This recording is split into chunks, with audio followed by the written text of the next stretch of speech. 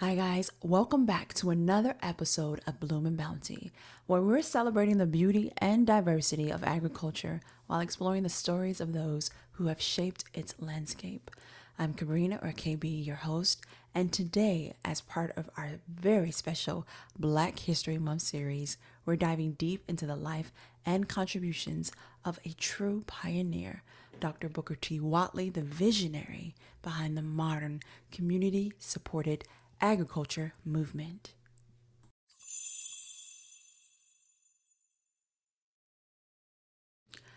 Whew, I feel like I have to take the biggest exhale because I know the responsibility I have to do this episode right. And as I've been reflecting this week on Rooted Reflections, our segment that we always do at the top of the episode, I've been reflecting on this importance of honoring the trailblazers who have paved the way for innovation in agriculture. And also this week, something huge happened. We harvested a lot of our farm, and I'll be telling you more about that in the next coming weeks, so stay tuned, please. But I cannot go on any longer without telling you about Dr. Booker T. Whatley's story, because it's going to serve as a powerful reminder of the transformative impact that individuals can have on shaping the future of farming. And you're just going to see so many parallels, and I'm really excited to dive into it. So one of the things that I want to start with before we go all the way into it is, although this story about him and what he's done for the agricultural community and farming definitely has shaped it. I mean, I see so much of that groundwork he did, and how we and where we are today. But I have to tell you something. Like, can we be honest with each other?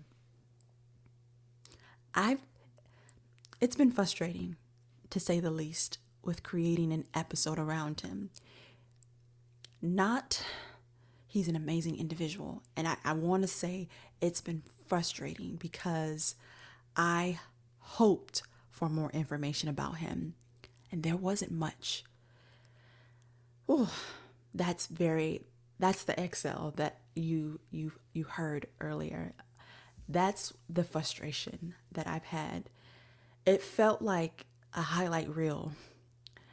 All the information that I kept coming up and finding about him felt like a highlight reel. And I hoped for more information about him, and there wasn't much. I wanted interviews, written and video formatted interviews, and I couldn't really find anything. I found one, but why isn't there more? Was Booker T. Whatley a private man? Did he decline interviews? Or did race have something to do with it? The reality is, we don't know, but he was a Black man doing pioneering work in a community where he may not have been welcomed by non-Black farmers. And you know what? He deserves his flowers. Because think of all the farmers around the world that have adopted what Booker T. Whatley called clientele membership service. We call this CSA today. So I hope, before you continue listening, share this episode, because it's going to be a good one. So pause, share an episode with a friend that's like all about this and wants to learn about someone they haven't heard about before, and share it.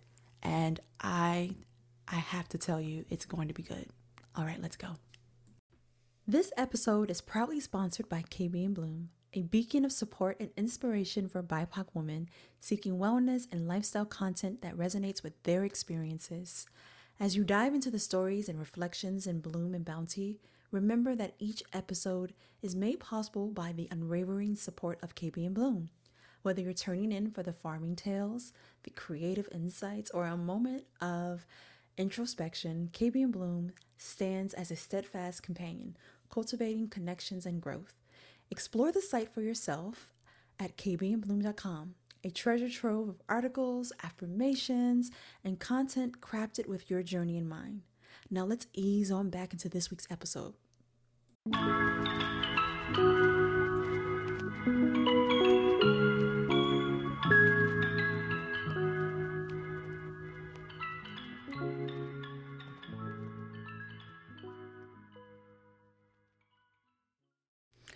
All right, we're back.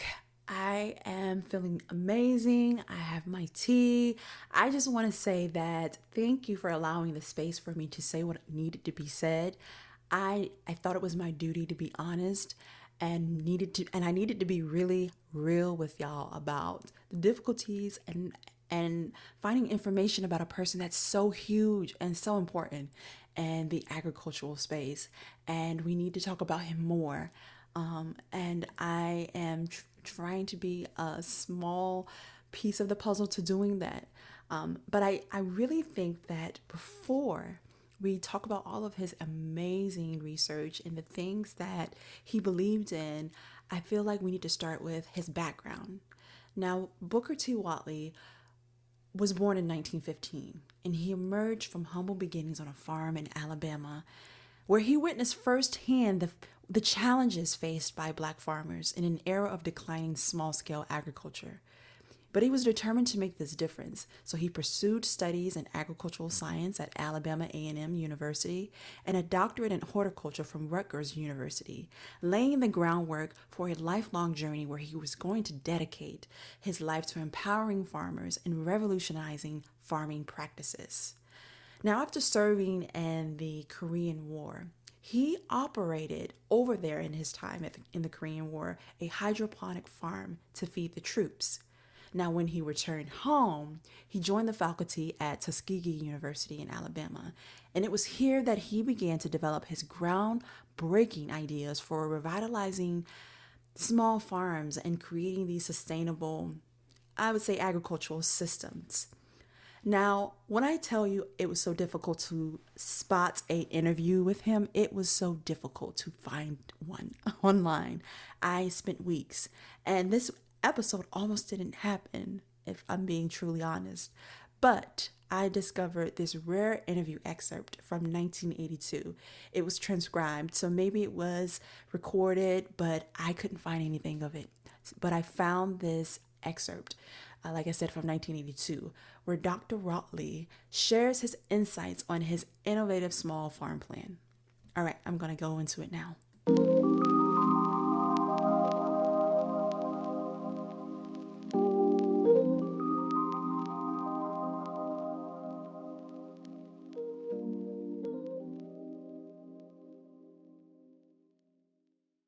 Now, Dr. Whatley's visionary approach to farming emphasized things like diversity, sustainability, community engagement, which led to laying the foundation for what we now know as community supported agriculture, or CSA. His concept of clientele membership clubs revolutionized the way farmers interacted with their communities, fostering these strong bonds and mutual support. Give this man his flowers. All right. He talks about so many good things. This interview that I discovered was like, ooh, finally something so good. I read the whole thing. And like I said, there's so many good gems he dropped within this interview. And the section, specifically the section that I want to spend time on and highlight, is one where he's talking about his plan.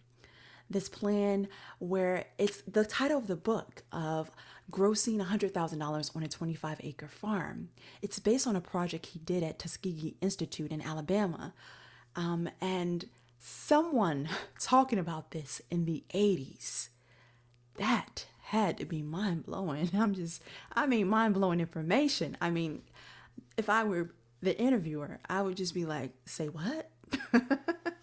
Because as we'll reveal, or as I'll reveal, you'll know that there was a little bit of hesitancy with adopting his beliefs. I just have to say, if someone has information on if this was recorded video format, if there's a YouTube, if there's something on it, please send it my way. Drop the links, tag me at kb.inbloom. I would love to watch him talk about this. Booker T. Whatley's plan for a 25-acre farm that grosses over $100,000 a year at that time challenged the conventional wisdom that small farms can't thrive independently. He criticized the approach of mimicking large-scale farming methods on smaller plots, which often leads to meager returns and financial struggles for smaller farmers. Instead, Whatley advocated for a paradigm shift towards diversification and focusing on high-value crops that tailored to local conditions and markets. Now, this is the part where it was really good because I believe this is an excerpt from the book. Full transparency, I don't have that book, but in this interview, I feel like this was part of what he was going to put in that book, and that is the 5 key criteria for success. Crop income. Now, he believed that each crop component must generate a minimum annual gross income of $3,000 per acre. We're talking about these are the steps to what he was saying. If you want to gross $100,000 a year on a 25-acre farm, you got to evaluate your crop income, and your crop component must generate a minimum annual gross income of $3,000 per acre. By prioritizing high-value crops like collards, locally found in his town, and berries over traditional crops like cotton, farmers can significantly increase their revenue potential. Now, I'm going to make a comment after each point. So, what I got from that is his emphasis on high-value crops like collards and berries. It's important to reevaluate traditional crop choices to maximize profitability. By focusing on crops with higher returns per acre, farmers can significantly increase their earning potential and build a more sustainable farm business. And that's what we want, right?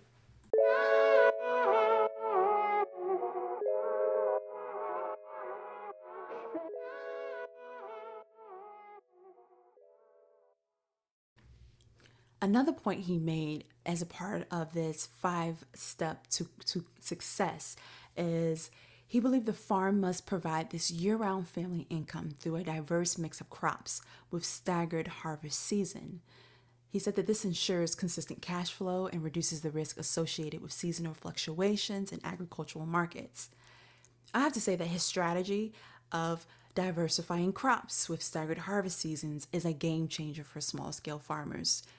Ensuring this year-round income not only stabilizes cash flow, but also mitigates the risk associated with seasonal market fluctuations, providing greater financial security for farming families, which is what so many families probably at the time needed. This was brilliant advice. Number 3 is compatibility. Now, in the interview, I was like, okay, I started to really go, He said that crop components should complement rather than compete with each other for labor and resources.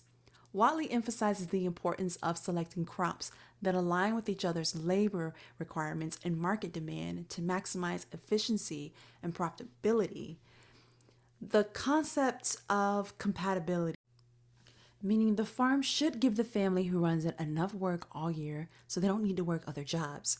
If they use their time and skills well, the farm can help them make enough money to live on without needing extra jobs. This means the farm can support the family's life in a good and lasting way. I like the way that sounds. Pick your own operation. Now, this is the one we probably can visualize the easiest because we see it when we go to blueberry farms. Pick your own blueberries, your own strawberries, your own flowers, or when there are people that you know that pick up their subscription box from the farm and what's in season that spring, summer, or fall. But he believed in implementing a pick your own operation with a clientele membership club, which enables farmers to bypass traditional marketing and distribution channels, reducing the cost and ensuring a steady market for their produce. This was such an innovative approach, and it fostered direct engagement with consumers, and it built this loyal customer base, which is so essential for long-term success on your farm as a small farmer. Now, in his own words, I just had to say this quote.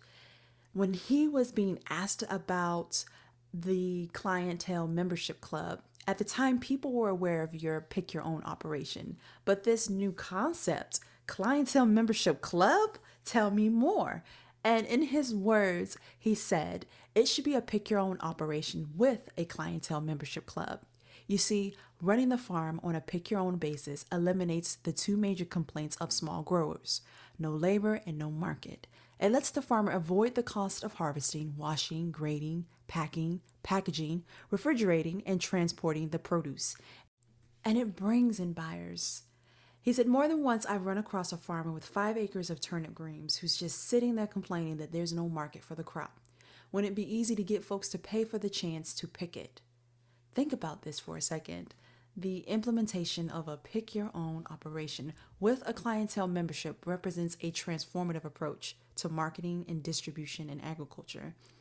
By directly engaging with consumers and offering them the opportunity to harvest their own produce, farmers can cultivate a loyal customer base and forge meaningful connections that extend beyond the transactional nature of traditional markets.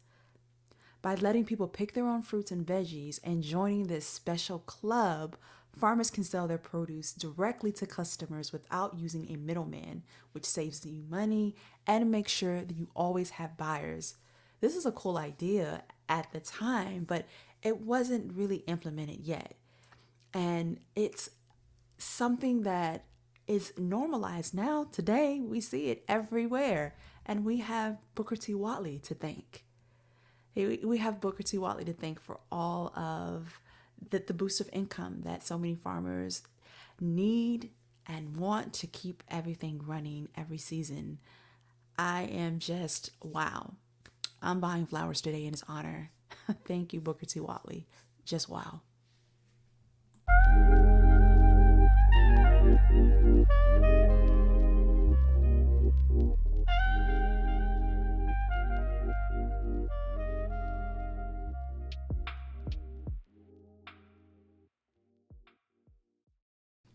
Like I said in the beginning of this episode, Whatley's vision challenging conventional agricultural practices by emphasizing diversification, sustainability, and direct consumer engagement is, I can imagine, mind-blowing information at the time. And there are so many thriving farm businesses that came out of this practice, and we cannot forget who to thank for that. So thank you, Booker T. Whatley, Dr. Whatley.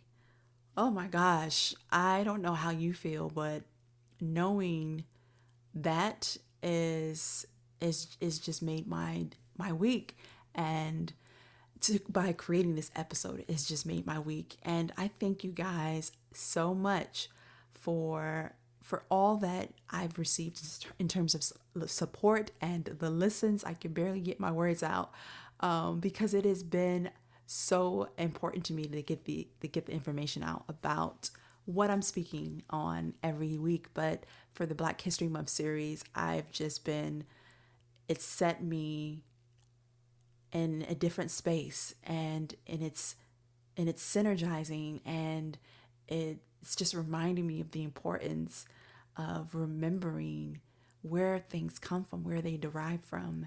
And I when I was looking over this interview, I want to close out now with a powerful quote from Dr. Booker T. Whatley himself.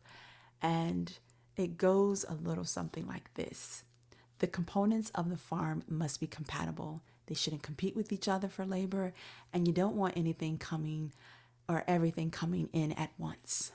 Woo! And that's it for today's episode on Bloom and Bounty. Join us next time as we delve into more fascinating stories and insights from the world of agriculture, and to eventually get back to what's going on in our farm. Until then, keep blooming, and thanks for listening. And remember, you need you. Bloom and Bounty is brought to you by KB and Bloom and the Bloom Media Group. Follow this podcast to stay connected as weekly episodes are released, and follow KB and Bloom on all social accounts. Go to kbandbloom.com for more info.